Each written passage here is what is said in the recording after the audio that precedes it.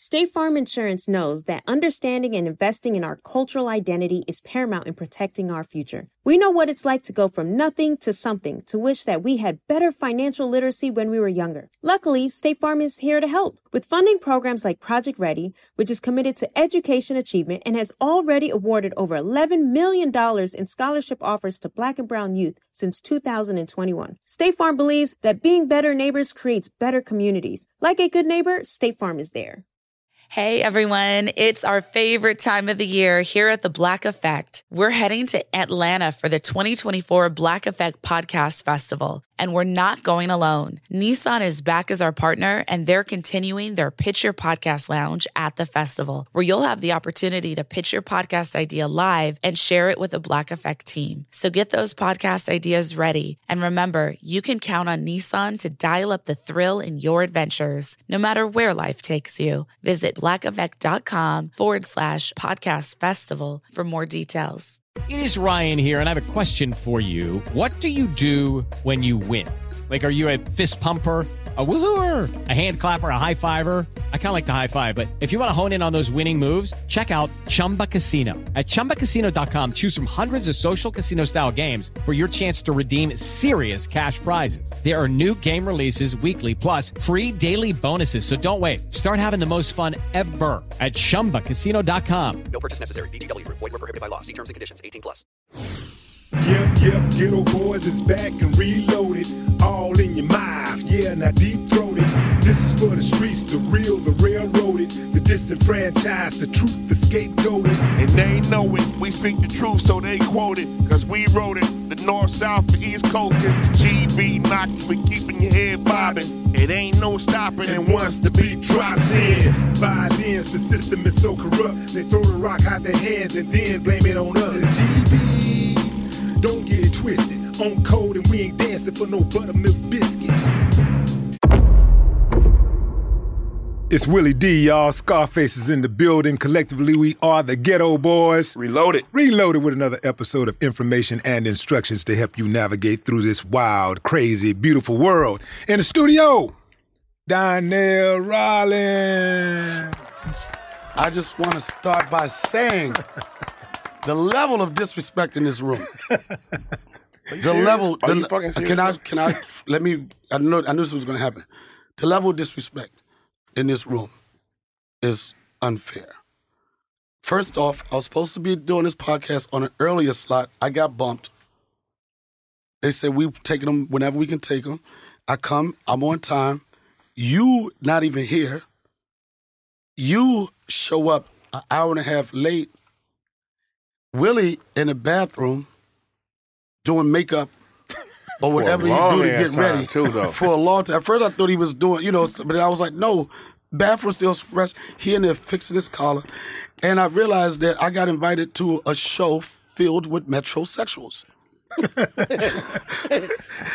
I saw you make your transition, sir. You did. It's a lot of things people don't know about you, right? Right? And you would never share this. And I knew that it would be a platform where people did not know that you regularly get manis and petties. Regularly. That's a good thing, right? I don't know. The image that he gave me was like, only time we do pedicures if our feet exposed, just dragging your nails on the concrete. That's how I thought real men get pedicures. But your feet must be fucked up. Go ahead. No, he doesn't feel uncomfortable when the cotton balls in between his toes. It's a level of discomfort. He feels comfortable with the cotton balls. He get the grays, the cucumber shit, all that type of stuff. I ain't never had no cucumbers on my ass. Come on, man. The time we were in Vegas. That's not true. I'm allergic to cucumbers. That shit will close my throat up. You allergic to street shit too, son. You threw the towel in. Yo, when last time you did some gangster shit, son? When I first went to this show in Vegas, I met this motherfucker, right? And I'm telling all my friends, I'm like, nigga, y'all don't even know who I'm about to hang out with. We about to do some shit. We gonna knock a nigga out with something we gonna do. That represents Ghetto Boys, right? I ain't got no gun, but I got a little ass, like one of them like Swiss Army knives in case it go down, right? And I'm like, we gonna smoke, we gonna drink. I get in the car, I light a joint. This motherfucker almost jumped out the goddamn car. Nigga, I was on federal probation, man. No, but his look on his face was like, the fuck are you doing? He said, drop him off. I dropped him off to get him petty and manny. And he been metrosexual ever since then. Now, do you get mani-pedis? Not as often as he does. Like it's a rotation, Monday, Wednesday, and Friday. Yeah. My shit is when somebody say something. I know it's important to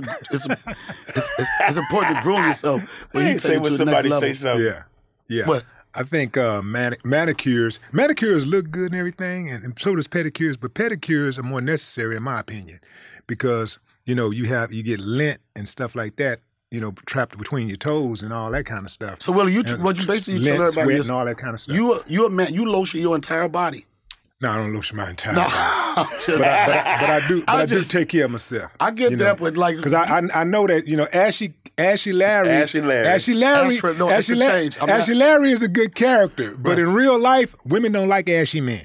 Women like to feel a strong, clean, man. Also, Well manicured. women like that. they like that, but who they women want to like that. fuck? They want to fuck an ashy nigga. Nah, I don't think so. Yes, they do. I think the one that just came home, Timberland niggas and kneecaps ashy and shit. Yeah. I understand what you said. No, I think women do like roughnecks. I'm a roughneck myself. You know what I'm saying? I know how to switch gears, but women also like a refined man. You know what I'm saying? Women like men that can switch gears and be able to move in different rooms. I seen his transition, even his laugh change, really. You think it's like... Yo, he used to laugh, ha ha! You know how the nigga laugh now? He laughed like a light-skinned nigga. Ha! And just point at you when he laugh. Stop. He take pictures and he put Like he ain't laughing with you, he laughing at you. At you, yeah. And when he take pictures down, he bend his leg. You know how you bend your leg on the wall? He bend his leg. You're a changed man, but I think it's a good look. He crosses his leg also. Yeah, he crosses his leg like this. I don't know if you can see it. He crosses his leg, and then he make his toe twiddle. When you do your toe like that, that's the next level. I think he got that from Barack. I see Barack be doing that. Yeah, that's you it. got that from Barack. I love Barack Obama. I say, did you get that? I got a moving whole the leg lot of thing? shit from him. That's my guy. Moving the foot. Him, on the other hand, I got a chance to check out his show again last night, and I gotta say, man, he is probably the most funniest motherfucker off the rip. Like, spontaneously funny, man. I agree. We had a roast off in the dressing room. No, we didn't have a roast off. You tried to take advantage of me because everybody was excited to meet you. So you used that popularity and used your legend to go against me. And you had a small audience of 4 people in the green room, and you was happy as shit. I heard you say, I told you I could do that shit, but I ain't really on that lane, right? Until I told you, I said, I'll let you have your audience in the green room. When I go on stage, I'm going to tear your ass up. That's what I said. To which you came back in the green room 3 minutes before I perform and say, I ain't really mean nothing by that. I ain't really no comedian, but I was like, no. Let's take it to the goddamn stage. And I had a ball. Boy, I heard he lit your ass up. I had a ball. In fact, I don't know if you want to do this as a bonus. I had that set recorded, and I'm going to tell them to cut that piece out there, and I want you to have it. So anytime you try to So you really me, think you got me that good? What? I know I got you good because you was quiet. You wasn't talking the same shit out there as you did in the green room. I was looking for you, son. You ain't laugh. All I saw was some eyeballs in the background. And then he was sitting right beside his son too, so that even gave me more pleasure. Oh my God. It was a good time though. Man, let's take it back to DC, man. When it all started, you were born in DC. You grew up. Were you born in DC? I was born in DC, and you grew up in Virginia, right? Alexandria. Yeah. Okay, right. Now, how was that experience, and how old were you before you moved to Virginia? When I moved to Virginia, I was. We stopping something? No. What? I'm trying to get that light off your forehead. That shit hitting me hard, bro. But go ahead. Well, I was born in Washington, D.C. My father moved us from D.C. to Alexandria when I was 12. 11 or 12 years old. And that was because he had so many baby mothers. He didn't want everybody in the same city, right? We thought we was moving on up. He was like, no, y'all gonna get the fuck away from me with these other baby mothers. So, moved to Alexandria, then went to my elementary to high school, was in Alexandria. And then after Alexandria, I went to the Air Force at the age of 17. No shit. 4 years in the Air Force. I was a military police officer, which nobody can understand that. And my father was like a lifetime heroin kingpin, if you want to say. So for me to choose a job as a police officer, I kind of like disrespected him and his whole culture. He was like, out of all those jobs you can have, you choose to be a motherfucking police officer? So I never got the respect with his friends that he wanted. But that was my story. 4 years Air Force, got out. I was waiting to be a D.C. police officer. I took the psychological exam. It was just one other process I was waiting for. And during that time, I was like head of security for this grocery chain in D.C., Safeway. No shit. Yeah, I was head of security. I took my job, loss prevention, took my job serious. I made myself a colonel. Just got some colonel wings to put up there. If you go to my grocery store, aisles 12 to 26, no crime. Crime free, sir. Yo, from the Tylenol to the steaks, no crime, sir. From the Tylenol to the steaks. Yeah, those were the high priority. You don't know this about grocery language. That was like high priority in regard to things. Did they have more stole. than one guard? Yeah, I had so you had 12 to what? Aisles 12 to 26. 26, I remember. and the other guy had 11. He had 1 to 11. Right. And that's what it is. We had sections. You know what I mean? We took it serious. I used to be on the radio talking police shit. Roger 10-4. I got one going down 12. I got one aisle 12, pinto beans, aisle 12. And then I would snatch them up. Somebody was stealing pinto beans? They stole everything. Niggas was stealing steaks. I mean, one time this motherfucker stole. This motherfucker was staked out. He had stakes all in his belt. The motherfucker had a stake in his hat, right? And he was, because they always, when they steal, they act like they're going to buy something, right? They got $300 worth of shit on them. And they were like, yeah, I'm going to get this Snicker bar real quick. And then you could see like blood from the steak pack coming down inside his face. We thought he fucking tried to kill himself. But waiting for that, waiting to be a D.C. police officer. And there's a good friend of mine to this day, Mike Washington. He used to work for the Hostess Cupcake Company, right? He was a delivery guy. So he was a comedian at night. So he would go to the grocery stores and pass us free tickets. Yo, you know, because he wanted to pack the room. You know that shit. It's like bring some people in, we break you off.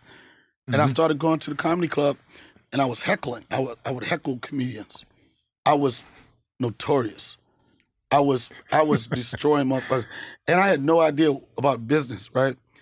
I tried to get a door deal from the club owner, and I never told a joke in my life. I said, look, because people really started coming to hear me heckle. I put him to the side, I said, look, man, looks like I increased your business by 30% over a month. It's time for me to get a percentage of the door. He looked at me like, if you don't get the fuck out of my face. But anything, most of the time, a heckler is somebody that wants to be a comedian, but don't have the balls to do it. They want to stay in their lane. They want to entertain Thanksgiving, like Brad. You know what I'm saying? Like family members. Like he thought he was doing something because his son was laughing at his jokes. I was like, that nigga love you, nigga. If you can't get your son to laugh, he just gave you a kidney, nigga. What you think he gonna do? Right? And damn, what would I said? So I would. It's a heckler, somebody that doesn't have the balls to do it. And usually a club owner was like, well, why don't you go up? They usually shut you up. So they invited me to go on stage. And I did get scared the first time. I was like, fuck that, I ain't gonna do it. And 2 weeks later, went on stage. First time I ever touched a microphone, I got a standing ovation. And it was the first time in my life where I said, this is what I'm gonna be doing for the rest of my life. I was like, the whole police shit is over. I instantly fell in love with it and never looked back. In 27 years, I've still been powering everything in my life from telling jokes. Let's go back to the grocery store. You mentioned niggas would be stealing stuff. Clarify, who are niggers? Niggas, and I don't mean this in a derogatory way. I'm using the same way, you probably mentioned it in a song or whatever. And it was niggas, not niggers. Right. Niggas. It was niggas that steal. When you say niggas, are you talking about? Are you talking about black people? Are you talking about white people, Mexican, anybody? Just everybody. Yeah. And I don't. The thing is, I don't associate the word nigga with any race. There you go. There you go. And everything is context. Okay, right. It's like my man. Exactly. Yeah. Right. I got you. Because the reason why I asked that, because I remember when I was in the big house, that was this guy, this white guy who I was cool with him. We sitting there watching television at the table, and I said, yeah, at the TV table, right? And I said something to the effect of that nigga, right? And he started like intensely looking at the television, like he was like, I don't see any black people up there. Right. And I say, I'm talking about the white dude. I say, nigga could be anybody, man. Exactly. I said, nigga's attitude, it's characterization. It's so funny. It's not a person. It's not ethnicity. It's funny you said Nigga's it because a noun. Person, place, a thing. It is. Yeah. And that's so true because January 6th last year, right? When I turned the motherfucking TV on and watched what was going on the Capitol, I was like, these niggas out of control. Right. I grabbed popcorn. I was like, this is what I'm talking about. I want y'all to see them the way y'all think y'all see us. You know? But anywhere, it's context. People get caught up. That's right. It's context. And we were talking earlier about the word bitch. Yeah. You know what I'm saying? It's highly offensive if you don't use it in the right context. You tell a woman, like, I see you a boss bitch. Love it. Oh, okay. You see me working? You a bad bitch. Oh, yeah. Oh, shit, Love she doing it. But if you do it, bitch, like in a Bruno Mars song. And a Bruno, yeah. Which you're playing that song. What's the name of that song that you're playing on your IG right now? Smoking Out the Window. Yeah. And he actually, I thought somebody had substituted the word bitch. He actually used the word bitch in the song. Yes. And there's no outcry. It's not because they know the frustration of that woman that they're talking about. He ain't saying... You mean the frustration of the man? Of the man, yeah. He not saying, bitch, you take a good care of my son. You know what I'm saying?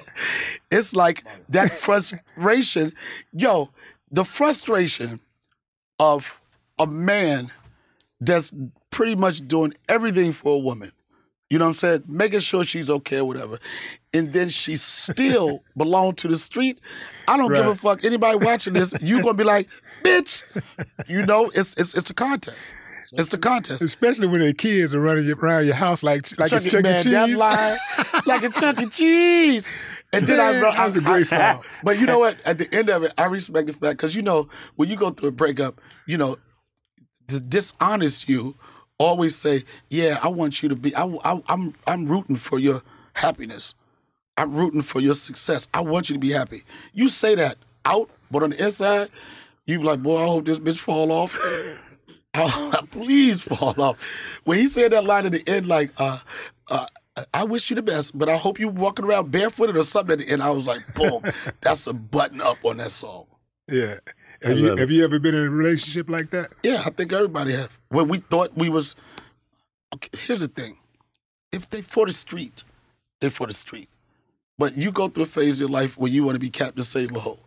You know what I'm saying? You think you're at a certain point in your life, you're like this. You can look at somebody or see somebody, you're like, you know what, that person might be a little trouble. And it's only because they don't have the right person in their life.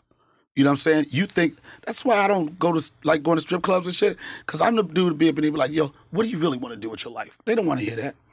You know what I'm saying? You feel like you want to save a motherfucker.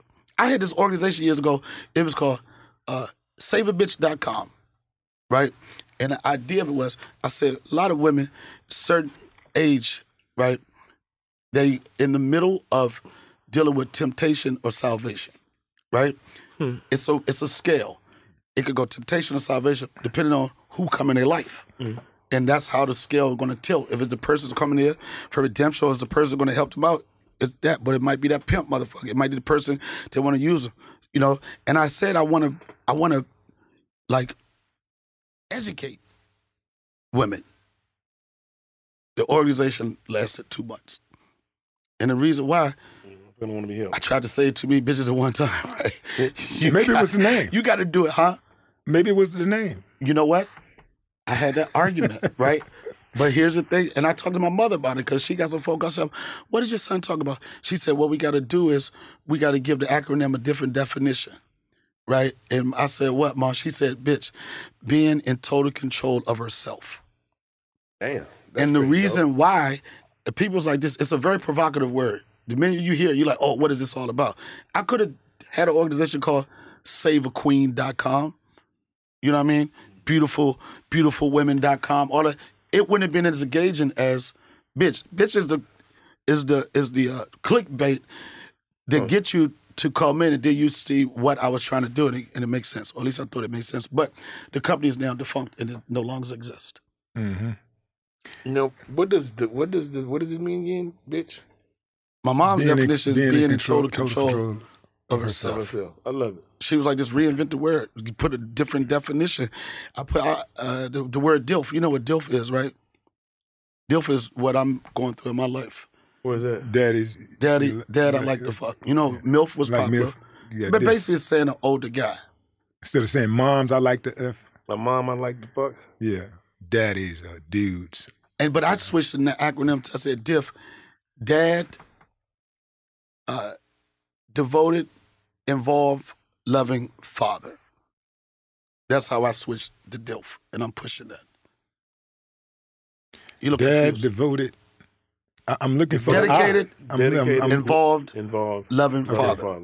Dedicated, involved, loving father. Gotcha. Like Try to switch it up. Yeah. Because we get the bad rap. Black men especially get the bad rap when it comes to fatherhood. We get the bad rap for everything. For everything. But the one thing that they want to promote is like, deadbeats, this motherfucker ain't shit.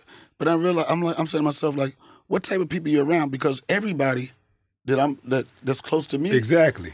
they dope ass fathers. I'm like, where are y'all finding these motherfuckers? Say it again. Where y'all find it? Y'all put the energy. That's just in life, period. We always put more energy on the negative than the positive. You so right. They get the most attention when it comes to cancel culture. Yeah. I'll give you an example. And I know we could probably get to it sooner or later, but I'll say, like, even my man Dave with the last special he did, The Closer, right? If you take 100 people and you say, what do you think about that special? Probably 95% of it will love it, and 5% would say, get it out of here. And how does the 5% rule? They get the most attention. They get the most attention. They scream the loudest. They get they get the most attention. And I even said it on my podcast the other day. I said, Donnell Rawlings Show. I said, I'm not going to focus on those 5%. I want to focus on the people that want to see me, want to fuck with me. You know, but it takes people like Dave Chappelle, you know, that could come up and say, you know what, I'm taking control of my career. I'm empowering myself. Whether y'all like it or not, this is my voice. This is the art that I do, and I can't let you water it down and let you control what I say. Stand-up comedy is about finding somebody's personality that you like, you engage with them, and you want to hear their take on the world. You know what I'm saying? And the way they want to do that, you can't say this, you can't say that. So they want every comic to sound the same, and that's when stand-up comedy is going to be dead. Exactly. Man, tell us about that festival that you're doing at the Improv in Hollywood. Well, Netflix is this is the first time. Netflix is a joke. Years ago, maybe what is it? Netflix is a joke. It's a comedy festival. Netflix is a joke. Yeah, I mean, Netflix is talking a joke. talking about killers.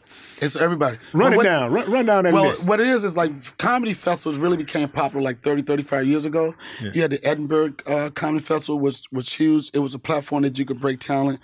And the one that was really popular in the United States was the Montreal Comedy Festival.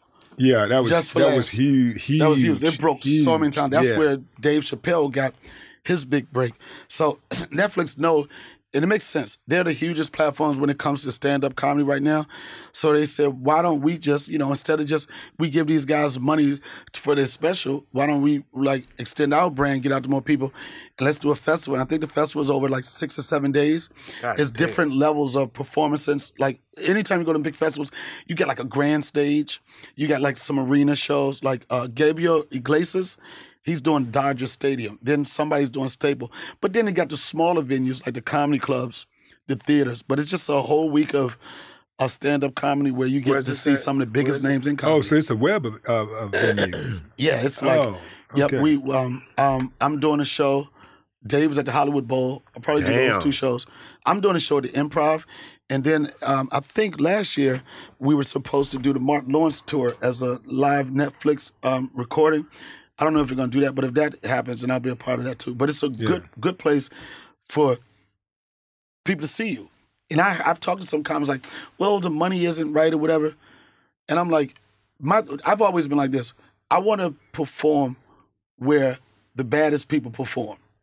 If I got to take a hit on money sometimes, just so I can say I'm playing in this league to let y'all know, pound for pound, I'm one of the nicest dudes. I take advantage of that. A lot of people don't think that it's always the money, but it's a great platform. It's getting, you heard about it, it's getting a lot of press, and it should be good. Yeah, to get back. Dave Chappelle, Donnell, Amy Schumer, Wanda Sykes. Good.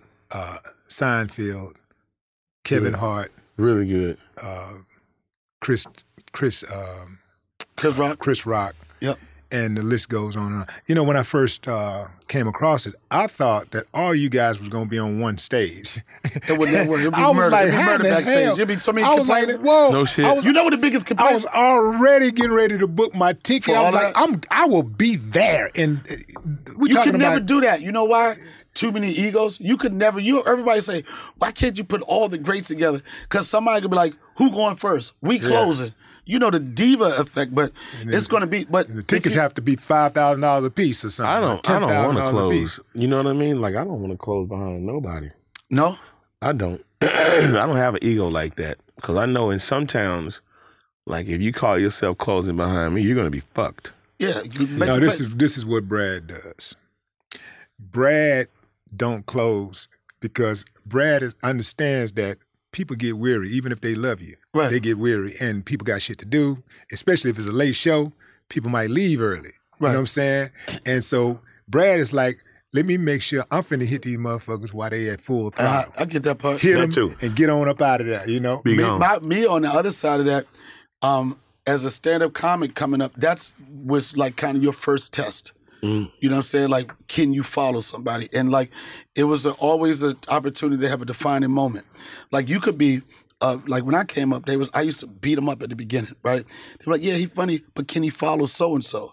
You know, and like you'll go like, and I'm talking about the big boys like Tony Woods, back then like Teddy Carpenter and everything. And I always thought it'd be a challenge. I'm like, I want to go behind that motherfucker. I want the pressure of motherfuckers saying, you know, motherfucker, somebody eat a room up. They be like this, I don't know what that next motherfucker gonna do. Right. Well, he better do something. So it's for like me, that. I never wanted a soft spot. Now this shit is so watered down. Really, when you go to comedy club, they trying to do a lineup on what they think that person is going to do or what their reputation is. Well, he can't follow him. You don't know. You don't know until you do it. And then no better feeling when you go up there. I'm talking about when somebody like Teddy Carpenter back then, he was a dude, nobody want to go behind him, right? I'm like, fuck it, I want to go behind him. I want to go behind anybody. You're going to notice that this young boy is coming up. And when you think that crowd is right here, and then you're like, there's nothing else, pop, and take it up another notch. At what point did you open for, well, at what point did you come after a comedian that was the headliner, the guy that everybody came to see? You wrecked it and somebody said, man, you should have been the headliner. It happens. And at what point? I'm talking about when it first in my happened. career or just in your career, when it first happened. It's, be quite honest, man, and this is not being cocky, this is all true. For the most part, almost my entire career. You know, like. But what's that first time? You know, what did that feel like the first time somebody said, you should have headlined? It felt. And did it go to your head where you fucked up your hustle? No, you know what? It didn't go to my head because I've worked with some big names now and that happens, right? It didn't go to my head because what people don't understand how comedy works. Like, people got different styles. You know what I'm saying? Like, my style is high energy. It's going to be in your face. But when you say you got somebody that went on for like an hour, right? And you ain't got to say you're doing it before. You ain't got to do it for 15 minutes. You ain't got to captivate an audience as long as they do. That quick hit, that's the easiest spot, that guest spot. Good point. You go up in there like for 7 to 10 minutes. Papa, oh, he was so-and-so. But all I had to do was 10 minutes. This person had to do an hour. Then he had to transfer the energy from the comedian went on before to after. So I never get caught up in that. And it's like, I think comedy is like they say football, any given Sunday. You know what I mean? Any given Sunday, you could be the man, but one night you just take an L and somebody shine that night. Yeah. You know? You call it an L? Like in hip hop, if we bomb on the show, you be like, dang, man. I don't even like that word. For real? The word bomb. I remember when I first started, I was dating this chick, and I said, this shit ain't gonna last. Because she went to one of my shows, and she didn't know that comedians are allergic to the word bomb. I don't use that. I might say, yo, it wasn't as successful as the last show. you know. But I had a bad set, and she looked me in my face. She said, "You bombed." I was like, "What? I don't bomb." I don't know what it was. I did that show. You blow up the spot. She said, "You bombed." I did that show, went to the Peppermint Lounge, and took another hit. She said, "You bombed again." Cut to, that was the end of our relationship. Bitch, you. I was like, nah, we ain't doing that. Yeah. Who created the Ashy Larry character? It was a combination. Like on the paper, it read that it was a guy in boxers. Only thing I knew about him, he was in boxers and he had dress shoes. But when I was on the show, if you really look at, if you had an editor take how much time I actually talked on that show, it would probably be on the timeline. It'd probably be like 4 minutes of dialogue. Which made me realize that every time you see me, you gotta kill it. I gotta kill it on sight. You know what I'm saying? Like, I didn't wait for you to recognize me what I said. I want you to recognize me by the characteristics and the things I added to the character. So this dude was in boxers, and I said, I want to be ashy, right? And it reminded me, it was like art imitated life, because when I was young, I used to shoot dice, and my mother was like, "You been out there shooting dice?" I was like, "No, why you say that?" She said, "Look at your knees all scratched up and ashy, right? Because you know you're in that concrete trying to get it, right?" So I was like, I want to be ashy. I said, I want to be so ashy, I could write how much money people owe me on the side of my leg. I want to play tic-tac-toe. I'd be like, "Nigga, look, you owe me $20. Look at my thigh. I'm keeping a record right here." And I was like, I wanted to do something extreme. And I went to hair and makeup, and I didn't share this with Dave or Neil Brennan, but I asked them for some baby powder, right? Started putting the baby powder on. I'm in the back there. I ain't let nobody see me. I got a robe on. I was like, when I come out, I'm going to come out. Right? I told them, I said, "Give me some baby powder." Right? They gave me some baby powder. They didn't even have no dice on set. I'm like, "How you don't have no dice?" So I'm out here faking. I got baby powder. I did like this. Like I was like Ashy Larry, son. That's who. Right? But when I tell you one take, they was like this. That's it. And the thing about it, when we did that sketch, that was the first time we had someone outside of our main crew. Charlie, me, Bill Burr, Patrice O'Neal, R.I.P. Right? Eddie Griffin was the first stunt casting, when they were like, "Let's put these names on it." And that sketch wasn't designed for me to shine. Which sketch? The one where y'all shot did the dice? World Series of Dice. The World Series of Dice. If you look at dialogue. What was Eddie? Grits and what? Grits and gravy. Yeah. If you look at the dialogue, right? If you look at the dialogue, they had a lot of dialogue. It was a conversation. I had just a quick hit. Yeah. Right? And I always tell myself, I know what y'all was supposed to happen with this sketch. I'm going all out. Every sketch I've treated like I was never going to be on the show. So that again. Was the first time you came out with the baby powder? Was it? Yep. It was on that sketch? It was on that sketch. And the thing about it was for Eddie. That was supposed to be for Eddie. It was for Eddie and Dave to like blow it up. It was the focus. And I just zoned out. And I remember Charlie had a mask on, right? And that nigga said, "Nigga, like, do you know what the fuck you doing to this skit right now?" I was like, actor, he was like, "Man, you killing this shit." Eddie Griffin said, "Donna, the reason why that sketch worked for you is that because you're not afraid to get ugly." You know what I'm saying? Like, some people are like, "Oh, I can't do this and everything." And I just went all out, and it became one of the most memorable characters throughout the 2.5 years existence of the show. I don't even have your name in my phone as Donnell Rawlings. I have it in there as Ashy Larry. I have you as Diva. I have you as Diva. I'm sure. Yes, I do. Diva, motherfucker. That's what I am. State Farm Insurance gets it. Representation alone doesn't equate to authenticity. State Farm understands and wants to help protect our communities by investing in our future, building off the hard work our parents have done before us. We all are looking to create generational wealth so that our families and generations behind us have a better starting point than we did. That begins with financial literacy. State Farm helps fund programs like Project Ready, a National Urban League program committed to the educational achievement of Black and Brown youth. To date, participants have been awarded over $11 million in scholarships offers as a direct result of contributions from State Farm. At Eating While Broke, we hear inspiring rags to riches stories on each episode from our guests, but with State Farm, you can begin to write your own success story. State Farm believes that being better neighbors creates better communities and have a long-lasting impact. Like a good neighbor, State Farm is there. Hey, everybody, this is Carrie Champion, and I'm here to announce that the 2024 Black Effect Podcast Festival is headed to Atlanta's very own Pullman Yards on April 27th. Last year was incredible, and this year will be even more thrilling, especially with Nissan coming back along for the ride.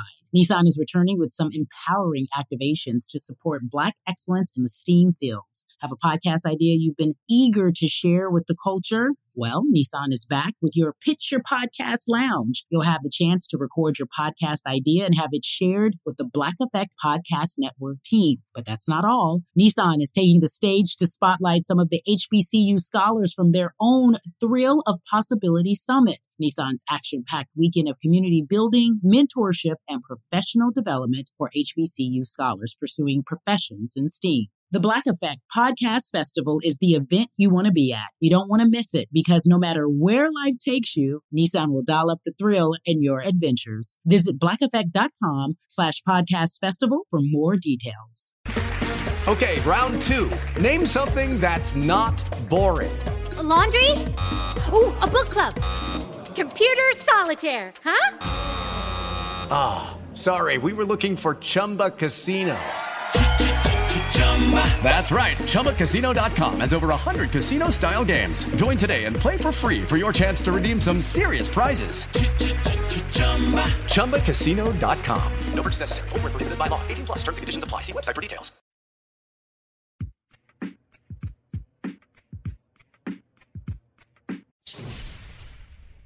Hey, when you when on the third season of the Chappelle Show, it was you and Charlie Murphy that came out on stage, and y'all shot a lot of that stuff with or without Dave.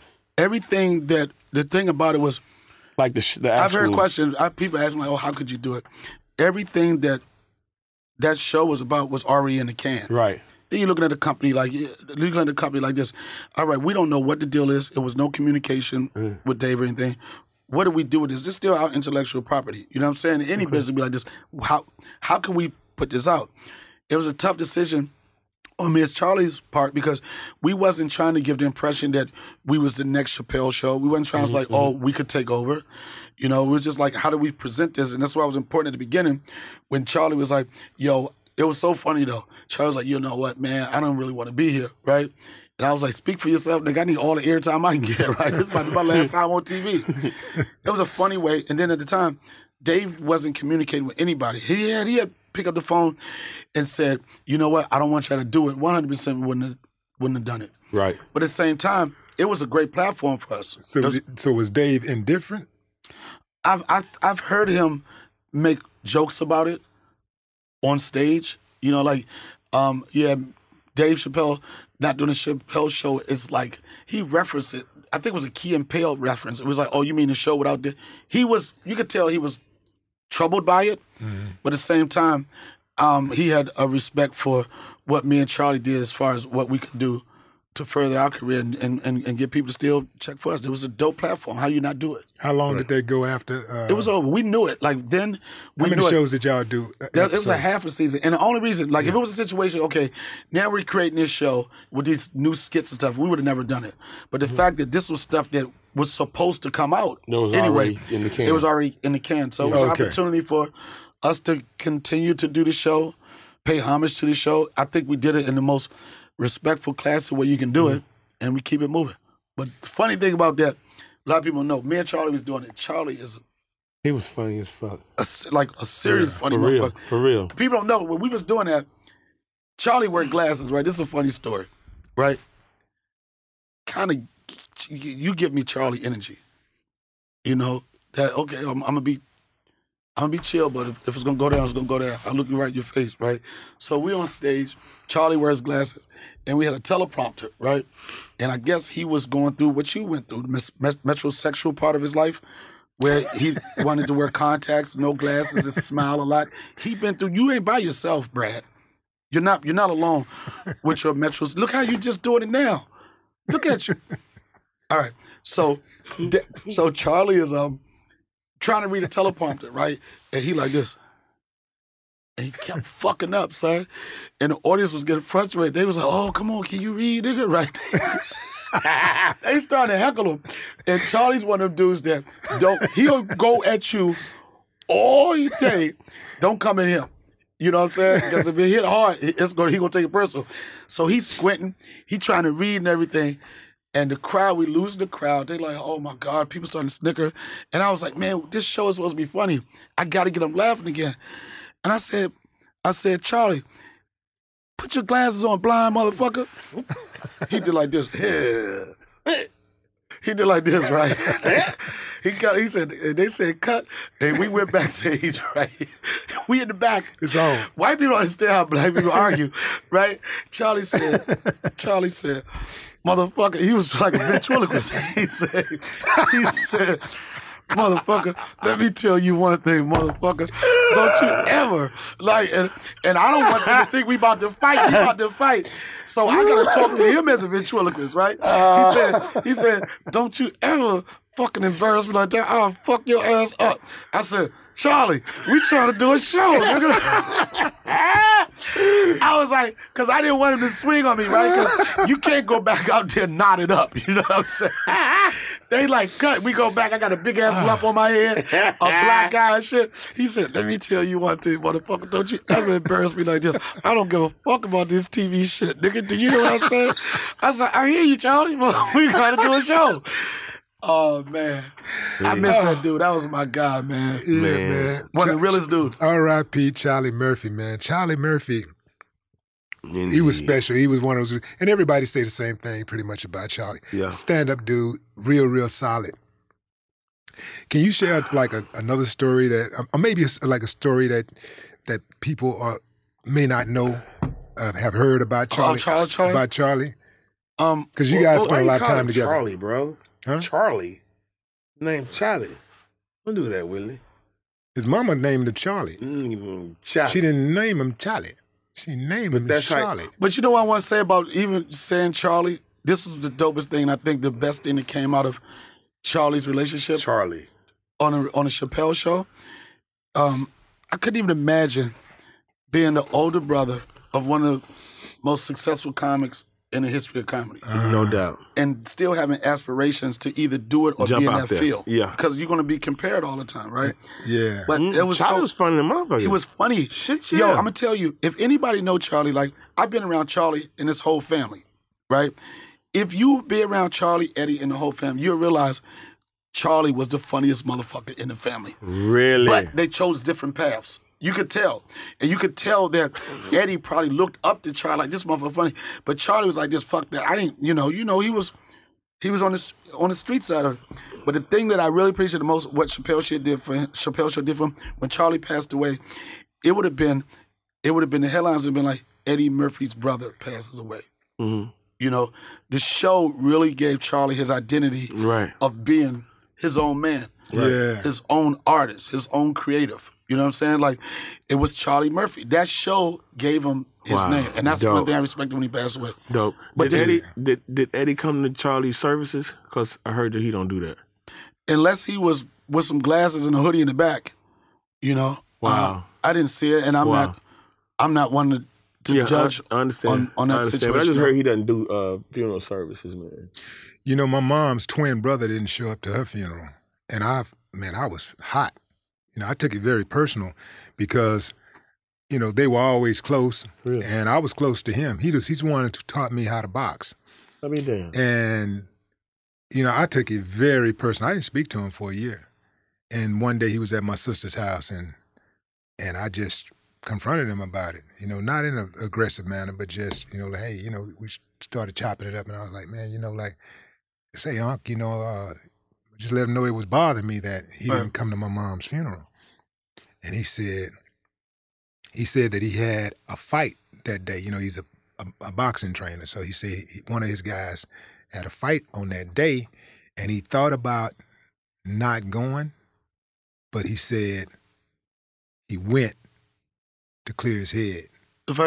People born in different, he went, and I had to respect that because people do more in different ways, differently. And I can understand. No, even in the case with like Eddie Murphy, I could see how Eddie Murphy's presence anywhere would create a spectacle that it takes away from why we really here. Man, Eddie Murphy You know what I'm is saying? absolutely brilliant, bro. Yeah. I don't see how people can stand in front of Eddie Murphy and deliver lines. Like, that would be impossible. Have you ever done that? I haven't. No. I'm excited about the opportunity. He though. is super funny, bro. Speak more to... But that shit makes me like... That shit brings out the best in me. Like, when we was doing Chappelle's show, we had a blueprint of what we wanted to do, but then we would start with that, then it turn into something else.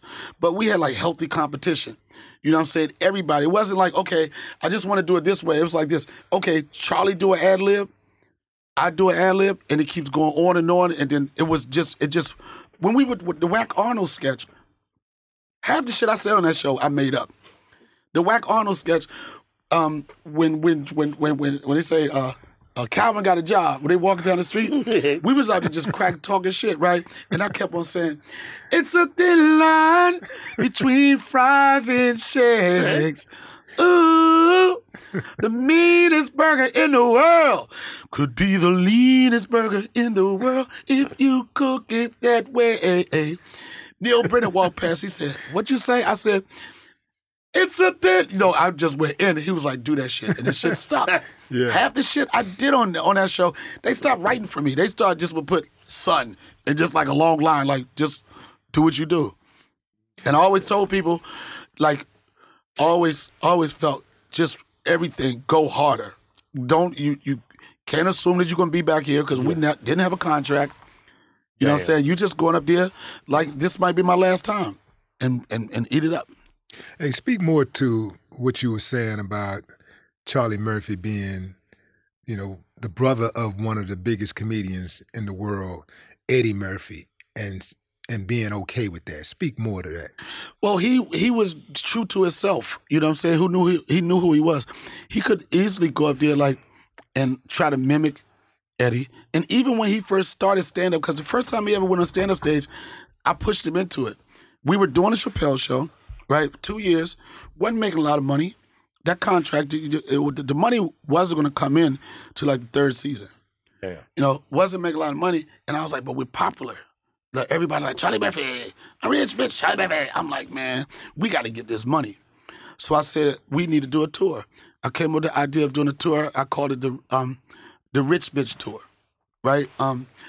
Burke, I forgot, he was a young agent back then. He represents some big names. Now it was the first major tour, if you want to say, he had as a young agent. If you come in and you get connected to like a tour that's a tour of some of the main players of one of the biggest shows in pop culture. And I was like, I want to do this tour. Charlie is popping. Charlie never did stand up, right? I was like, I got to get Charlie trained. And I used to talk shit about Charlie. I said, yeah, you a tough motherfucker. Until somebody put that microphone in your face. I said, you nut up then. And he don't like to be challenged like that. So I took him to an open mic. First time he ever went on stage. You could tell he was a little nervous, but he still did it, right? And I said, all I need is 10 minutes out of him. 10 minutes, Charlie Murphy, it's a Rich Bitch Tour, 10 minutes, and then get to me. Then, at the time, Bill Burr's a huge name in comedy right now. Bill Burr was about to bust, right? He was about to bubble, but he still wasn't. He was still working B rooms, you know?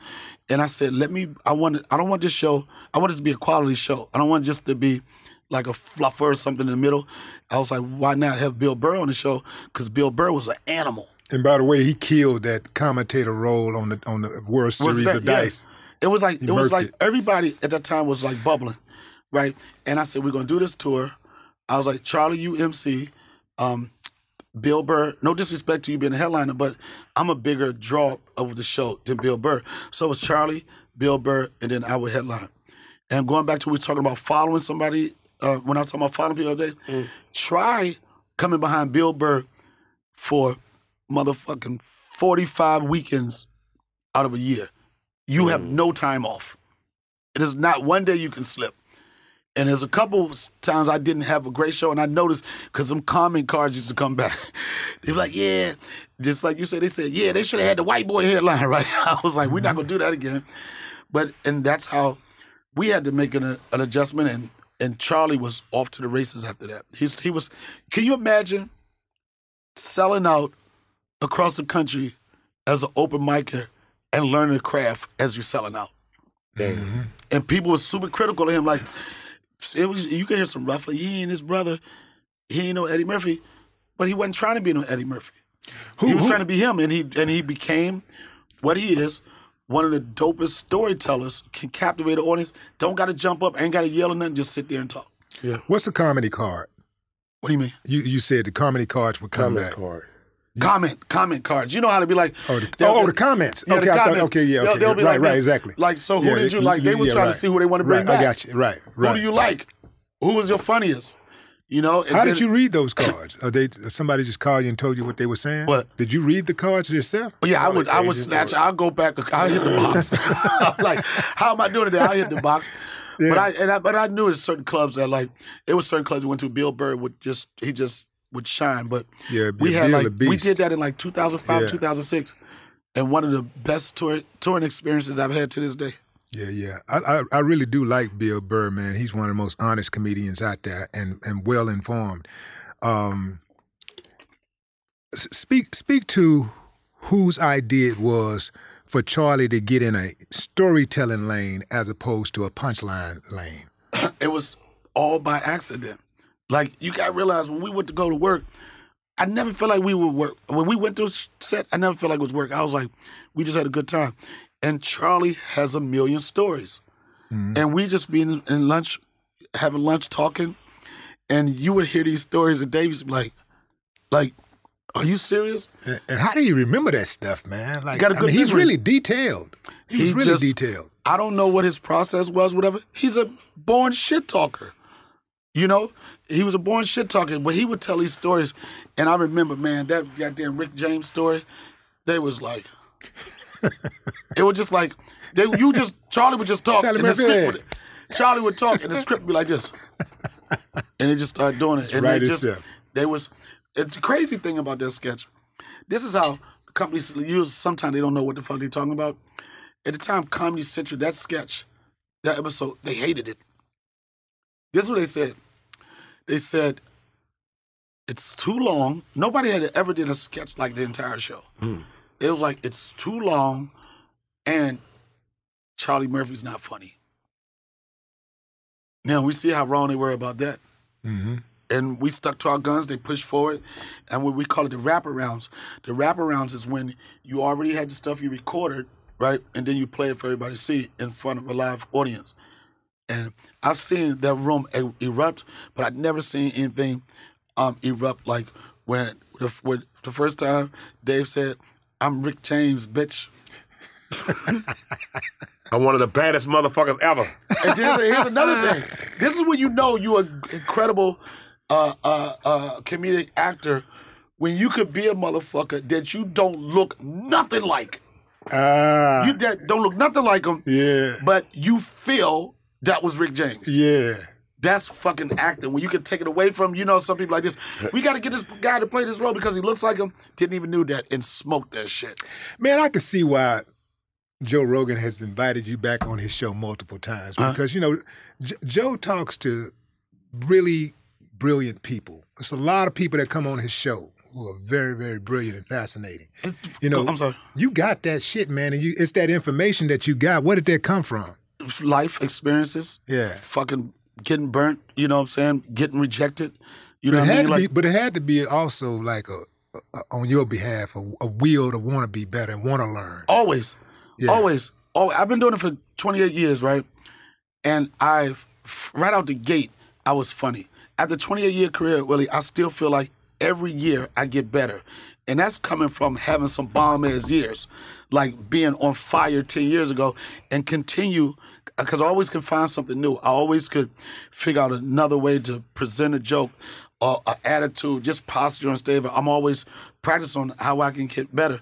But going back on the Joe Rogan, I'll tell you one thing: people that Joe Rogan always have on his show is people he respects. Mm-hmm. Right. You know what I'm saying? Right. He's never going to have nobody on this show just because, this would be interesting. It's something that he connects with. Or somebody hot just because they're hot. That's not what it is. He's a true motherfucker. And I knew how powerful Joe Rogan was with his podcast. And I was like, I'm going to get on this podcast. But it ain't going to be from hey, can I be in your podcast? It's going to be because he's going to see me in the trenches.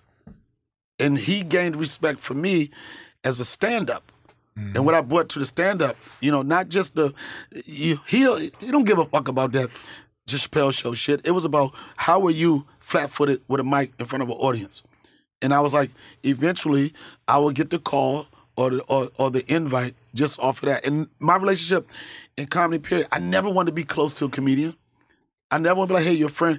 Only way I want you to respect me is from what I do on the mic. The other shit, I don't give a fuck about it. Let's go on the goddamn stage.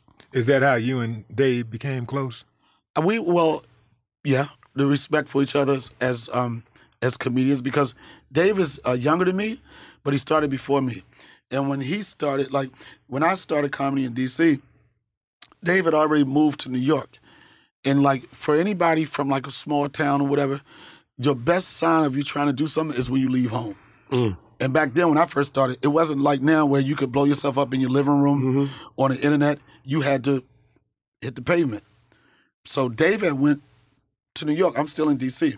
And I was like, yo, who popping? Who popping? D.C. who popping? They be like, yo, you got to check out this motherfucker Dave Chappelle. I'm like this. He popping? They was like, yeah. I was like, so, and Dave has told this story. I said, what make him so nice? They was like, he's young, he's smart, blah, blah, blah, blah. And I was like, okay, fuck that nigga, right? Not in a bad way. I just felt like, okay, I want to get people to appreciate me the same way. And then Dave would come. He shared this story on my 50th birthday. He would go to D.C. and he would ask, who's the hot comics out right now? Right. And he said it used to be the usual suspects, Tony Woods. He would name all these people. And then he said, but there's this one young cat that's coming up named Donnell Rawlings. And Dave said he was like, fuck that nigga. Yo, that's a true story. I got a record. He was like, fuck it. But that's how we were, you know what I'm saying? But it was just a fun competition. And Dave gained respect from me, not for me trying to be his friend or anything other than the dude has the work ethics, he's funny, and then when we call him into the game, he scores. Yeah. And I think that's how you should build all relationships. Like, what do you do? Are you good at it? Do you work hard at it? Yeah. Dave is one of those brilliant-minded people that I mentioned that are often on the Joe Rogan podcast. You being his friend and knowing how he operates and having the respect that you obviously have for him as a friend and as a human being. How often is that reciprocated where he actually comes to you for advice or, direction? He don't really come to me for advice and direction, but he'll come to me as a listening ear. You know what I'm saying? Okay. Just so smart and so wise. It's not too much. And we share information just on how we move and the choices we make. But he don't come to me like that, But, the dude is a talker, man. I remember I used to get in trouble with this girl I used to date because I used to come in at 3 or 4 o'clock in the morning, 5 o'clock. And I'm like, yeah, we was just sitting around talking today. Really? Y'all just sitting around. Y'all just sitting around. Grown-ass men just sitting around talking about the world. And it's the truth.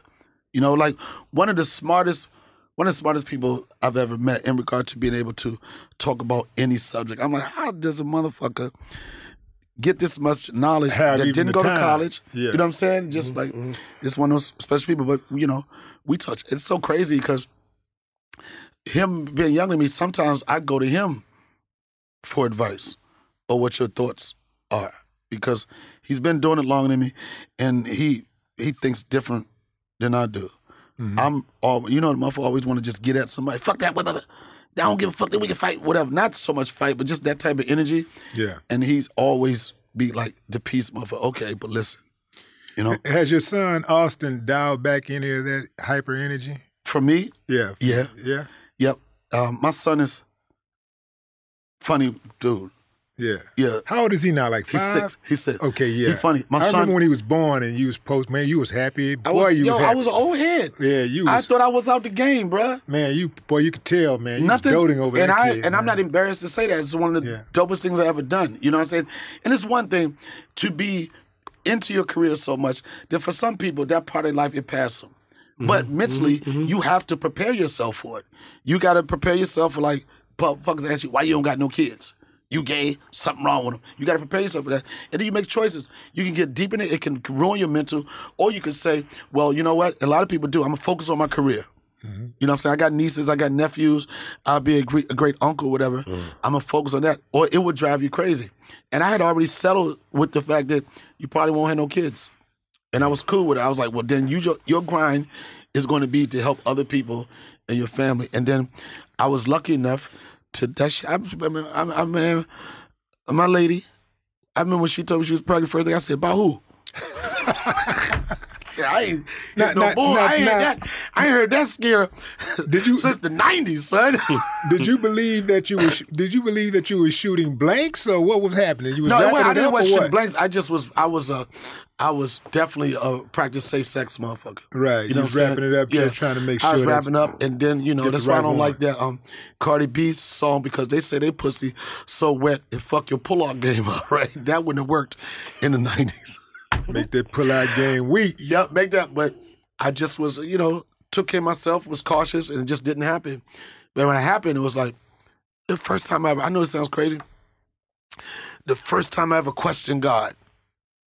And it was, a lady was pregnant, and at the beginning, the doctor said, just didn't give us no good signs it would be like a healthy pregnancy or whatever. They got. Mm-hmm. So at my age, I was like, man, I don't know what that doctor talking about. I'm buying juicers and all type of shit. I was like, we need to eat healthier. I'm talking about weed. I was just like, I'm going to do everything I can.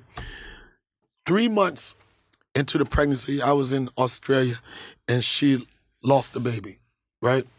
And I was mad as shit at God, son. I was like, man. And this is why I was mad at God. I was like this, I don't even really call you for a lot of shit. You know what I'm saying? Like, I'm not one of, some people like just call God for every goddamn thing. Oh my God.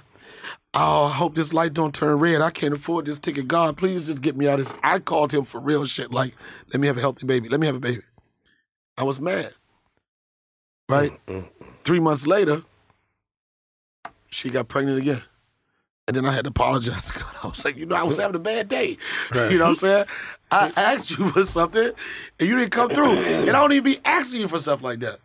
And then if anybody had that experience of having a miscarriage, right? And then when that happened, I just really was like, damn, people really don't understand how serious it is to have a kid. Yeah. It ain't guaranteed. You got people out here really that's spending hundreds of $1,000s for a shot at having a baby. Yeah. And then you got motherfuckers that have kids that don't want to be in their life. That shit just, it's mind-boggling to me. But it just made me really value what procreating really meant. Mm-hmm. And then if you've ever been in a situation where you've had someone and you had a miscarriage, all you're trying to do is get past that last mark.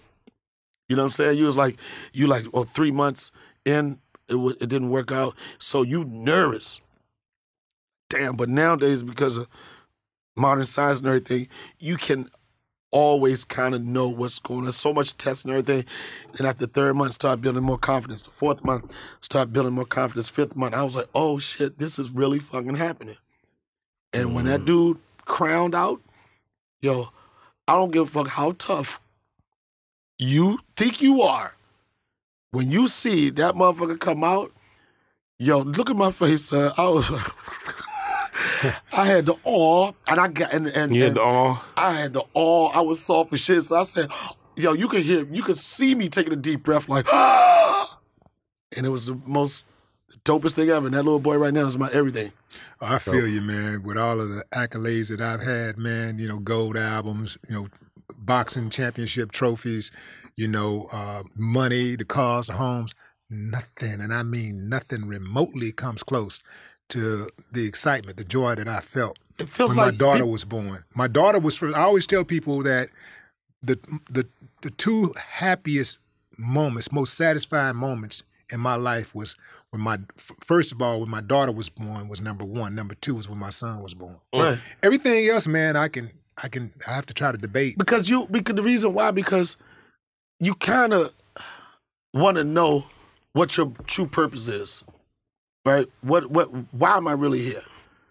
And me having that experience of having a son, I'm like, this is my purpose. This is the reason why I want to work so hard. This is the reason why I try to live life as correct as possible. You going for something. Before that, you like, not saying you're selfish, but when it's just you don't got to worry about nothing. Now you got that added sense of responsibility. A kid would make you want to straighten your shit up. You know what I mean? And you want to be an example for him. And in a lot of cases, and in my case, like I want to be better than my father was. And I, no disrespect to my father, but my father chose a lifestyle that didn't give him the opportunity to spend as much time as he probably wanted with his kids. And I love him. He passed away 3 years ago. But then you look at that, especially for me, people are like, why are you so into this much? I say, because I have probably 10 good memories with my father, right? I was like, my focus was, I just want to make memories with him. I don't want to have to keep telling the same story. I got to tell the same story. You know, I want to make memories with him, and I want to do better than my dad. That's why sometimes fucked up fathers create better dads. True that. Yeah, that's absolutely true. That. You know, it's true like, that. okay, so she didn't. This is how we supposed to do it. Mm-hmm. And to this day, man, my son got so much memories until this day. He well taken care of. Hell yeah. Shout out to all the fantastic fathers out there, man. We don't get our props, man. But man, I love y'all for what y'all fathers. do. You know, they definitely beat me out. Yeah, Brad got some great boys, man. Yeah, I there's girls too, but I mean, I'm not really. I don't really know. I only know Brandy, but I know I can vouch for the boys because I know them. We got some fantastic girls, great kids.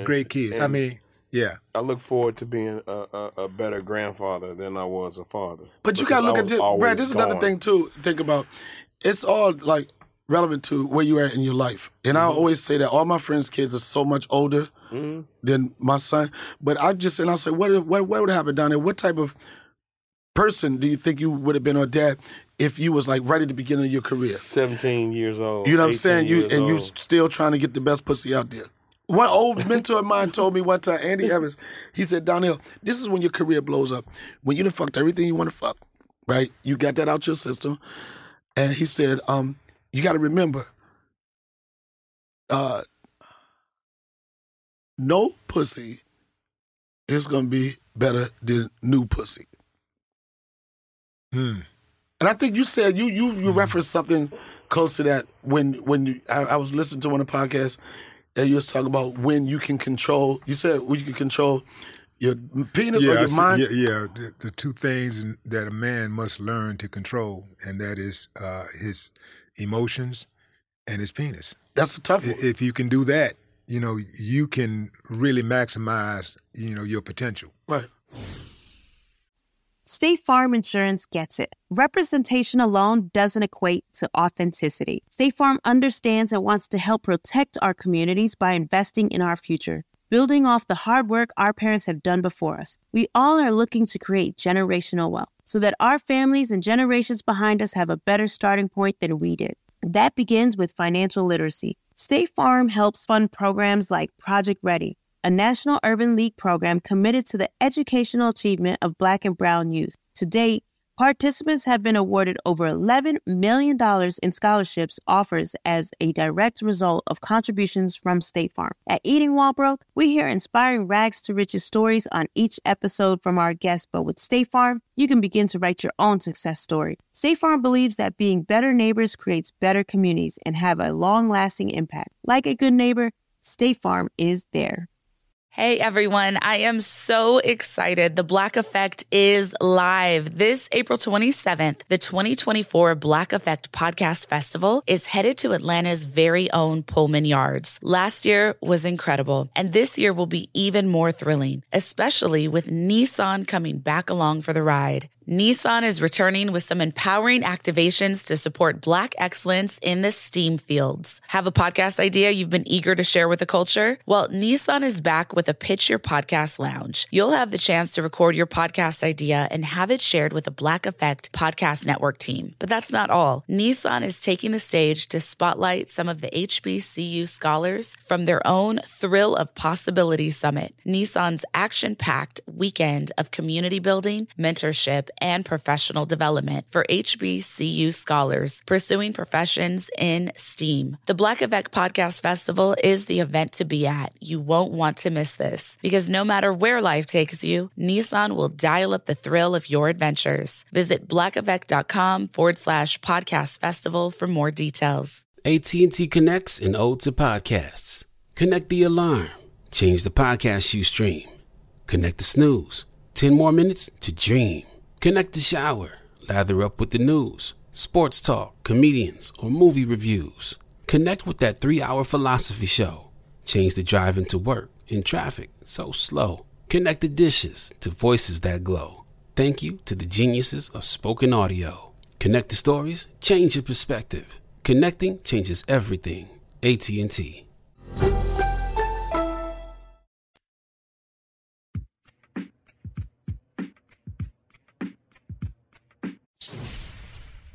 You know what? Let's go back to the miscarriage. Mm-hmm. When your girl had that miscarriage, I know you said you were angry with God, but were you also angry with her? No. You and the reason didn't why blame her. Okay. The reason why I never, and like, we don't exist in the same mental space anymore. The reason I wasn't upset with her because she gave me her body. You know what I'm saying? She gave me her body. She sacrificed her body. She sacrificed it. This is what you got to respect about no matter how relationship go. She gave my body, and she said, this is what I want to do. And I know, was she super excited about having a kid? I don't think so.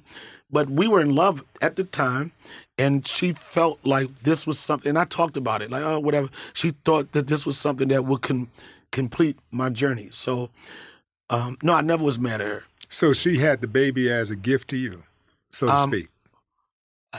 It's probably a combination of both. It's a tough question. You know, I think she probably was curious about mom lifestyle, but I think it was more, I really do believe that she really felt like how happy it would make me. And then we was new to relationship. You know, at the beginning of the motherfucker, they do everything to make you happy.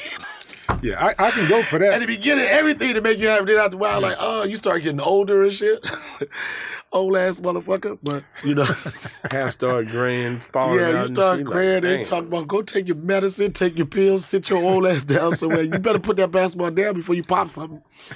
But I'm pretty sure it was her like wanting me to be happy with that part of my life.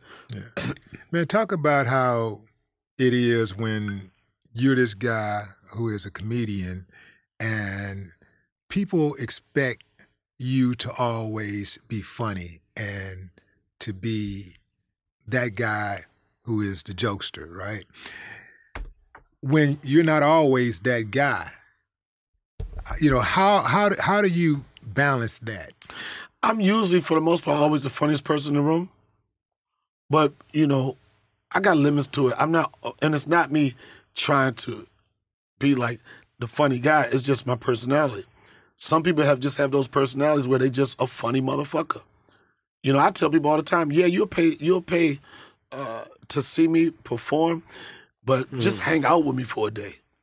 It's gonna be way more funny than that stage joint. But people that know me, they know like I'm a funny person, but I'm serious at the same time. You know, I don't do the clown shit. And the trip part about it is that most comedians have those two sides. I mean, they are funny, but if most of the time when you actually hang out with comedians, you're not just laughing. You know, you're talking about life and stuff like that, or you just chilling and you I don't like them silly motherfuckers. I don't like motherfuckers. I don't hang out with silly motherfuckers. Just always got to try to be on like boom. Yeah, that's you know, that's draining. If you're funny, you're funny. You know, you don't got to force that shit. Right. But people that know me, they know. Like even people see me before a show, they go, "What's wrong with you? Are you okay?" I just tap out, just zone out, kind of meditate, and get ready to go do my show. I will say this though, man. Like Donnell is really, really fucking funny though. Like all the time. You telling Noah about the arc? All the time. He is a damn fool. All the time. We was at the studio one night. Burger spot, bro. The one the double In-N-Out. This dude was this? In-N-Out. You ever had an In-N-Out burger? In-N-Out. I don't think so. Yo, this motherfucker, I think we went through that drive-thru 3 times in one night. In-N-Out where though? What city? It was in L.A. It was in Burbank. Yeah, I was like, He said, "What's your order?" I know your order. You say a double, animal style. Animal style. It's like a certain sauce or whatever they put on there, but that's all he talked about was a goddamn double. Yeah, we went there. He talked about double. It's a good burger. It was he talked about it so much. When I go to In-Out now, and I say, "Can I get a Scarface? Can I get a Scarface?" He said, "You want a double, extra cheese?" Yeah. Oh yeah, that was a good time. That's a good burger too. All the time, bro. All the time, man. How long y'all been knowing each other? It's been what, 8 years, 9 years? It's been up. Yeah, 10 years. Something like that. But Donnell is funny as fuck all the time, bro. So I gotta say, like, you copping it, please. Sound like you bound out because when you told me last night, this is fuck you told me. You said we was doing the verses. That's what you said. So you want to do it? I mean, you the one before it. You said no, I don't want to do that. But I was just saying, if it's a nice way for you to bow out, that's what metrosexuals do, son. We can do a verses. That's what metrosexuals do. They bow out with some podcast. We can get some. No, it's jokes though. We was doing. Yeah. I don't want to do it now. I changed my. I don't have the audience. The fuck was that? Thunder. That's God telling you that. That was God saying, "You don't want no part of me." Can't nobody stand here. But man, talk about Paul Mooney. Paul Mooney, I didn't really have a relationship with Paul Mooney, but I would see him. He was one of the guys I looked up to as far as being like somebody that was unedited. And when you talk about if Don't Give a Fuck was a person. Oh, yeah. Yo, I remember one time, the first time I ever saw Paul Mooney, it was at a comedy store. And I don't even think I was doing comedy at the time. Just went there. And I was like, who the fuck is this dude that don't give a fuck about white people thinking at all? You know they say zero fucks? Zero fucks. Zero. Paul Mooney would go up in there and walk, have the audience, well, I never, get out of here, bitch, it's okay. You never hear him, nigga. You know, Paul would walk you, and then by the time you left out, it was 30 other people that wanted to come in there and sit down. And I was like this. He went so hard on white people, I was about to defend white people. I was like, how dare you talk about I felt sellout like that. I was like, how dare you can't talk to the white man like that. And he had the level of confidence. He used to go so hard. At Caroline's and Broadway, they used to have a disclaimer at the beginning. If you're easily offended, blah, blah, blah, blah, blah, just don't even, because we're not giving you money. Caroline's where? Caroline's on Broadway. Okay, yeah. Because I was about to say, I thought you said somewhere else, because I obviously know the one in New York. But no, but he was, and Paul Mooney was one of those guys that throughout the comedy circuit, they had respect. They knew who he was and respected and know what he did as a writer for Richard and who he was. But like for the general public, a lot of people didn't know what his contribution was to comedy and entertainment. Mm-hmm. You know, in your opinion, who is today's Paul Mooney? I'd say it's signs are different. Who gets there the closest though? Who's the closest? I think Dave. Dave, for sure. But the thing is, like, one thing Dave don't like, Paul Mooney comes off, you would think, like agitated or upset. You know what I'm saying? So that's why sometimes people don't give it a fair listen. Mm-hmm. But Dave is very approachable. Dave is very likable. But he's saying exactly some of the same shits and moving is almost similar to Paul Mooney. Paul Mooney would have never gave a fuck about cancel culture the same way Dave don't never give a fuck about cancel culture the same way Bill Burr don't give. You got, as much as people say comedy's getting fucked up, you still have people that stand up on what it means to be a stand-up and say fuck it. And those are the people that empower themselves. Those are people that say, I'm doing this my way, I don't give a fuck. And they put the power. One of the dopest things, Dave, people always say, you always talk about Dave. He's one of my closest friends. He's one of my closest friends, and he happens to be the GOAT. Sure. Yeah. That's it. Why are you talking about it? Because that's my nigga. The way that he brought that closer around, like the way he made that full circle, man, that shit was fucking brilliant. But yeah, Brad, this is what was frustrating to me about the whole thing is that it's a good friend of mine, lesbian, married to another woman. We was performing. Hold on. I know. I gotta be careful. You said hold on. Lesbian married. You said lesbian. I thought that was somebody's name. No, it was lesbian. The way you set it up. Okay, go ahead. Yeah, but you used to be able to say that shit, no big deal. But now you say that shit, they come out like Unless you when own you it. say something derogatory toward Jewish people. You know what I'm saying? Like it. Crazy.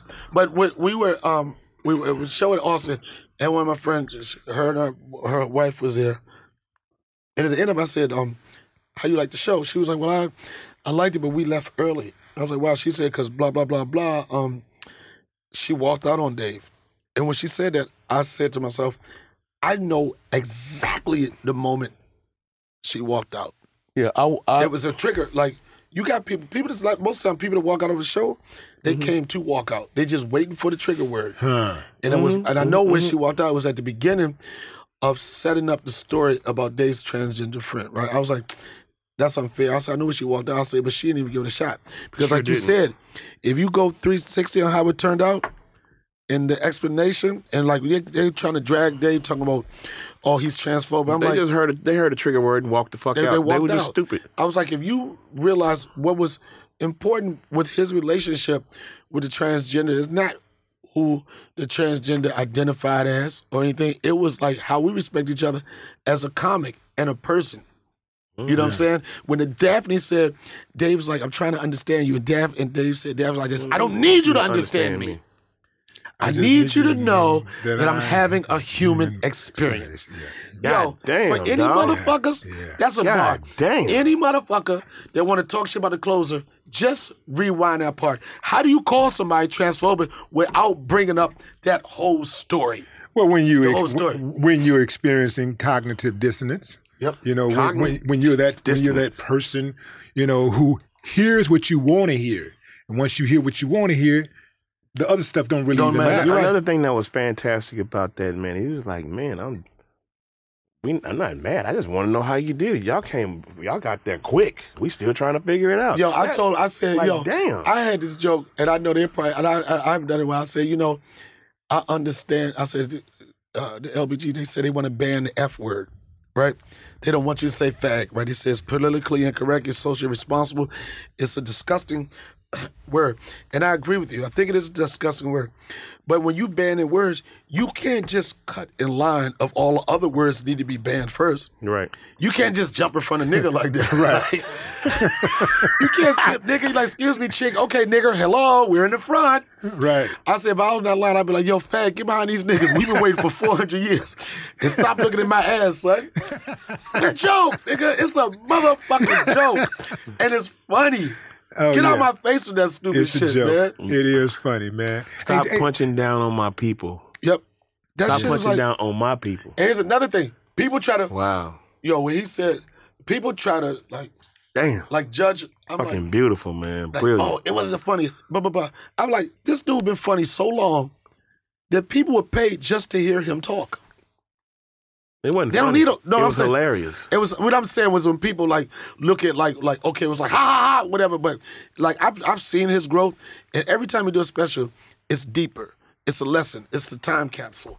It's like when he's long gone away from here, you'll know exactly what was going on in the world just by dropping one of them jokes. I've never seen anybody that can create flip material as quick. I've never seen it in my life, bro. as quick I as he am is. Flip a material? comedy Yeah, like, connoisseur. when we just talk come about- up with that stuff that quick, man, and that good. An hour. You know, I think Like he did hours, 3 like, blah, blah, blah. specials in like 1 year or something. Yeah. Man, that's unheard of. But when you have your voice, your Yeah. voice and you have your point of view, all you need is subject matter. All you need to be in the moment just to be able to talk about something. And that's what makes it dope. And people always, I think I'm a great comic. It's hard for us. I think you're a great comic, too. It's hard for us to put our ego aside. When you know, just petty motherfuckers. When somebody says somebody's great, they're like, well, I'm great too. But I question myself. I was like, I asked myself, what makes this motherfucker great? Right? And I attribute to what I call the Muhammad Ali moment. You got some people that could probably get you to laugh harder than Dave, whatever, but it's not too often that you have a Muhammad Ali moment where the decision you make is going to change your life, could change your life. Muhammad Ali, like, I'm not fighting. Yeah. You know what I'm saying? And I was like, that's what separates, and that's, to me, what makes a great person, a great comic. What is your contribution to the world? What do you think about Cat Williams' statement saying that Eddie Murphy can't be your favorite comedian because he hasn't put out any material in over 20 years? He hasn't done stand-up. I mean, first off, it's a crazy statement to tell somebody who can't be your favorite comedian. Because it's all subjective. It's all subjective, and it's Right. like what you like. You know what I'm saying? Right. I don't know. What he was saying that he was going by catalog. He's saying, stand up wise, Eddie was great in the 80s or whatever, but maybe early 90s or whatever. But he's saying stand up performance by stand up performance, he don't even consider Eddie Murphy because he don't have the catalog. But I say to that personally is that if you were to believe what Cat is saying, then you'd have to strike off Biggie Smalls off your favorite Right. rapper list because But he's still one of people's favorite rapper. Biggie Right. don't have the catalog Right. at all. Like, Right. he don't even remotely have the. If you're going by catalog, Biggie name will never be mentioned as somebody's favorite rapper. I think Cat, in that case, he probably was speaking to his fans. Okay. The people that ride with him. I think that's a, and I got a lot of respect for Cat Williams. A lot of respect for Cat Williams. I really respect the guys in this business that don't have to be on TV every day, don't have to be in everybody's movie.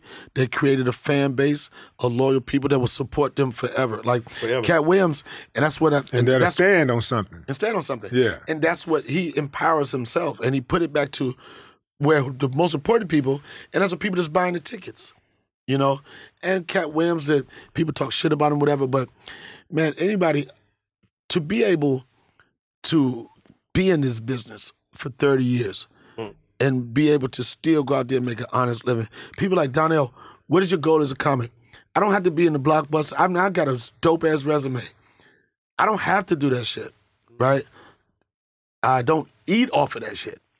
The acting shit, it comes every once in a while, but but only thing I ever wanted to do was have my name strong enough where if you put my name on the marquee, I can eat. Mm-hmm. And I'm winning. Anything else is a bonus. I mentor a comic friend of mine named Just June, old school female comedian. She was like, Donnell, what is your this was I was super young in the game. She said, what do you want? What is the ultimate level of success? And then I started, she said, happiness and everything. I said, I did with any young, I was like, having my own sitcom, you know what I mean? Having that. Then she was like, we are living the dream. We already living the dream. To be able to provide for yourself and your family through a God-given talent that you love doing, that's a win. But we get caught up. You start trying to compete with this person got that person, this person got that, whatever. But what gives you your happiness? The fact that motherfuckers get mad. When I first came today, you said, how you doing? I said, Billy, I'm doing so good, I'm embarrassed to even share it with people. Right? Because nobody want to root for you. You greet a motherfucker in the hood, first they say, how you doing? Oh, man, I ain't doing nothing. If I had your hand, I'd throw mine in. You know what I'm saying? We live off that. But once we find out what true happiness is, you are living a rich fucking life. And the life richness of it is your mindset. Pandemic last year, if you went through that pandemic and you didn't realize what's really important in life, you'll never get it. And what is true happiness? For me? Yeah, for you. Simple shit. Being able to provide for my family, having a relationship with my son, having a relationship with my friends, being around like-minded people, you know what I'm saying? Being around positive energy. And as you go through, in this business, we go through shit, people we fuck with, we don't fuck with. You'll get that. You remember when you first started, I had a guy hit me up a couple weeks ago. Yo, D, you act like you don't fuck with me no more. I want to say, I don't. Right? But it ain't because I don't fuck with you. It's because we don't think alike a lot. And I had to tell her, I was like, yeah, but I remember you used to look out for me, blah, blah, blah. Because this one guy in particular, I put him on Chappelle's show. I got him on it. He was like, used to do, I was like, yeah, we used to. We used to do that. You think Jay-Z is still friends with everybody he started with? Motherfucker started, it ain't no bad way. It ain't no disrespect. It's like, all right, when I see you, I see you. But if I'm making a conscious effort to call you on birthdays and all that type of shit, no. But we can still have a mutual respect. We just understand that we live in different lives now. If you want to, Magic Johnson said this, if you want to bring your conversation up, if you want to level up with me, let's go. But I'm going to get bored with the shit you talking about. Right. Shit don't man, excite me. I feel that, man, because, you know, I love my family to death, man. But it's some of them, if I know they're at the gathering, I'm not going. Because, and it depends on what day it is, too, and how I'm feeling. Right. I have to be up to it to go because I just feel like being around them that I'm stunting my growth. Right. It's like I want to grow. Right. I want to move forward, not backwards. And I you just want to feel be like around the same people that share that. and I just feel like some of my people are stuck. And I want to be around like-minded individuals, people that can help me grow, people who can contribute to that growth. People don't. What you want to do is like we get so happy with where we are right now. Right. Nobody wants to start at the bottom of anything. Even when I was doing comedy for 6 months, I lit DC up. It was nothing else I could do but be a hometown hero. Right. I was like, I'm at the top of the game. I could have got so much pussy, whatever. Like, yo, he's so funny, huh? But I was like, no, it's time for the next level. I got to go to the bottom of the next level, work my way up, and it's always searching for that. And that comes with getting older and wisdom. You notice it's so easy to have a good day now. Only you, unless it's some medical shit or health shit, only you control your day. When you wake up, you choose how you want to live that day. You want to be pissed at the world or you want to be happy? You want to call a motherfucker that's bitching or you want to call a motherfucker that's got some ideas? Right. What you want to do? And then what do you, in this game, what do you bring to the table? And are you willing to work for it? I remember years ago when Chappelle's show was popping and everybody's like, Ashley Larry this and that. I was in the airport and Ludacris, I saw Ludacris in the airport and I still get kind of freaked out when I see some of these people that I admire and I look at a certain level, like connecting with me like, oh shit. I'm like, oh shit. They like, oh shit, right? So I saw Ludacris and I said, what's up, nigga? I said, can a motherfucker get in a video or something? And he looked at me, he said, we looking for people with ideas. Guess what? They have an idea, nigga. I had nothing but I wanted a handout.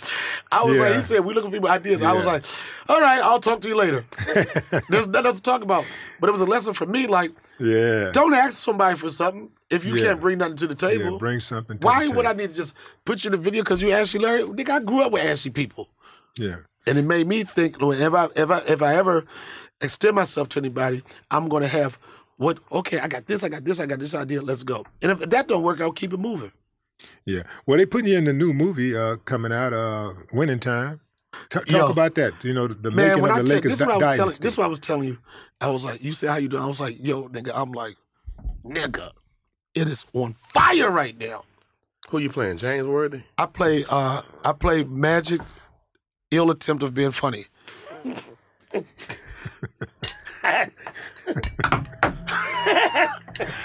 Hey, really, I hit him with a. But the winning. Going back to it, the reason why I feel so blessed, I feel like everything I've been working for started to come together. Since the pandemic, I voiced Des the Barber in Disney Pixar's movie Soul, which won an Oscar. I had a couple of cameo episodes on BET's 20. I did BMF, which is like an underground, like street hit. Yeah, that's the 50 Cent series, right? Nobody want to see that, man. You played a creepy mortician. Some people said that was my life. In the beat. Somebody said that was my life. It was so funny. That was another example, and I was so lucky with that because Tasha Smith, who directed she directed the pilot and like maybe 4 or 5 episodes. She called me. This has been the story of my life in acting. For the most part, I don't book stuff off of audition. It's people that say, yo, I want him. I want to work with him. And she called me one day. She said, and I got a missed call from her, right? And then she go hard. Tasha goes hard. She said, when I found it, she said, nigga, when I call, you answer the motherfucking phone. Because, you know, certain people, when they call, you know it's some good shit, right? And she put me in BMF as that role. And it was hopefully, like, it's got a new season. I heard some talk that they're going to probably try to stretch the character out and do more. So it's just be another opportunity for me to play make-believe. Right. But the winning team, HBO project. It's a story about Magic Johnson in the 80s and how fucking epic the run was. Yeah. And I play his father's good friend that works at the plant with him. Myself and Earthquake is in it too. Me and Earthquake are working together. We like good friends. All we do is fuck with each other on it. But it's another thing for me. It's gonna be good. It's gonna be dope. Yeah. I've been getting some. I just feel like, you've been doing something for a long time, and then people around you start getting excited, and they think everything is a surprise. Like, oh man, what happened? I can't believe it. Yes, I believe it. This 27 years. This 27 years of nonstop. When it's always something new coming out.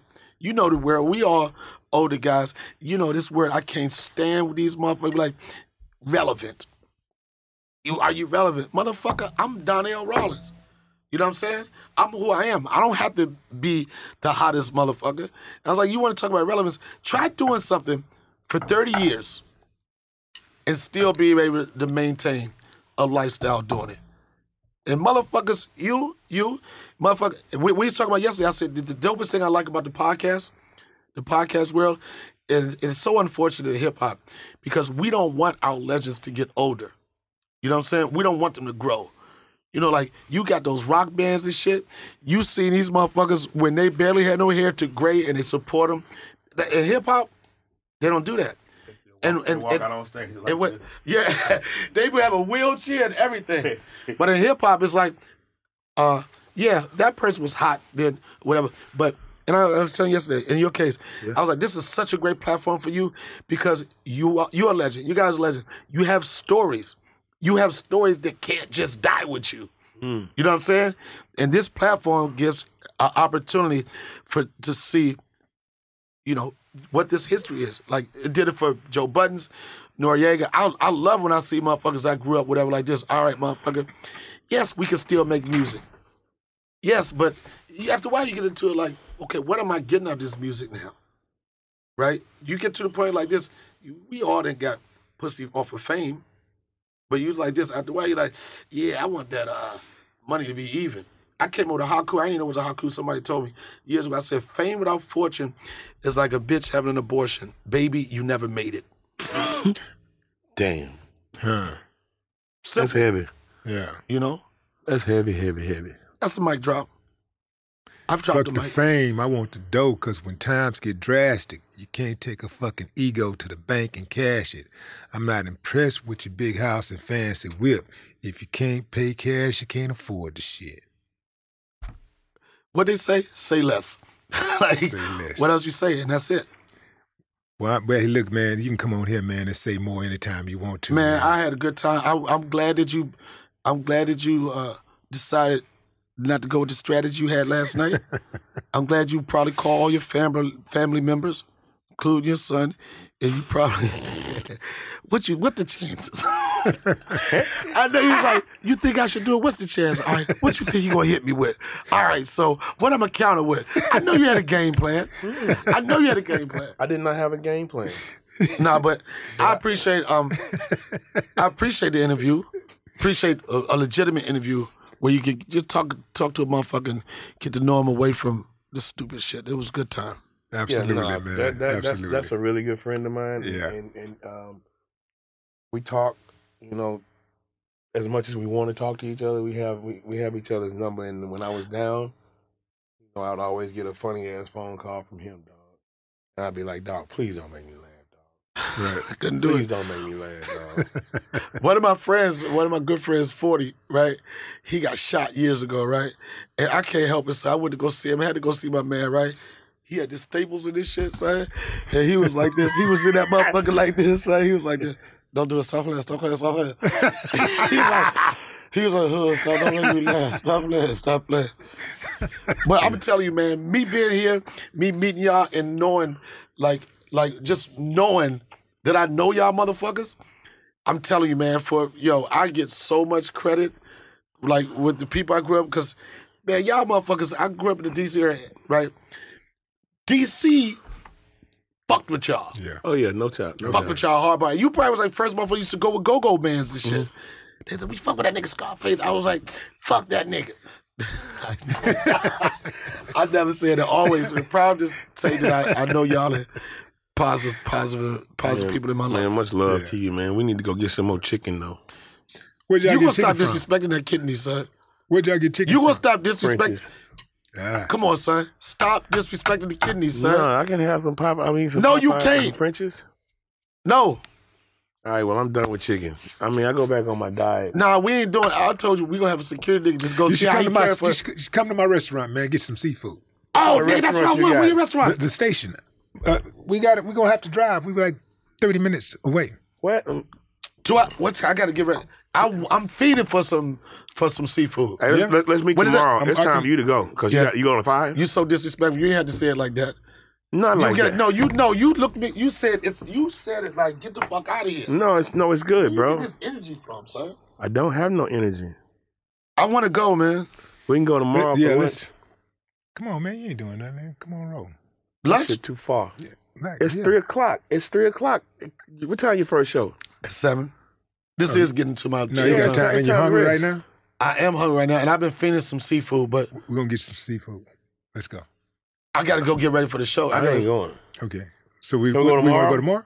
100% tomorrow. Okay, tomorrow. Let's For do lunch, it tomorrow. 1,000%. Yeah. Let's do about 1. 1 o'clock is good for me. Is it like indoor dining and everything? Oh yeah. How many seats? It ain't got no roof You on good? it. I got crew of people. We good. Like 10 or 12 people? We good. He Oh, ain't man, got I'm no gonna- roof though. And so if it's cold tomorrow and rainy, we're fucked. He got food. We improvise. We We can eat outside. I want to. You know, he's just making shit up. You asshole. Hey, how can people get in contact with you though? You know, Donnell Rollins, at Donnell Rollins, everything. I'm Googleable now, nigga. Googleable. Yes, you put Donnell Rollins. You gonna get a lot of TMZ hits, but you know what I'm saying?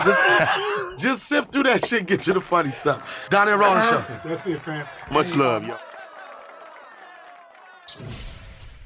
This episode was produced by A-King and brought to you by The Black Effect Podcast Network and iHeartRadio. AT&T connects an ode to podcasts.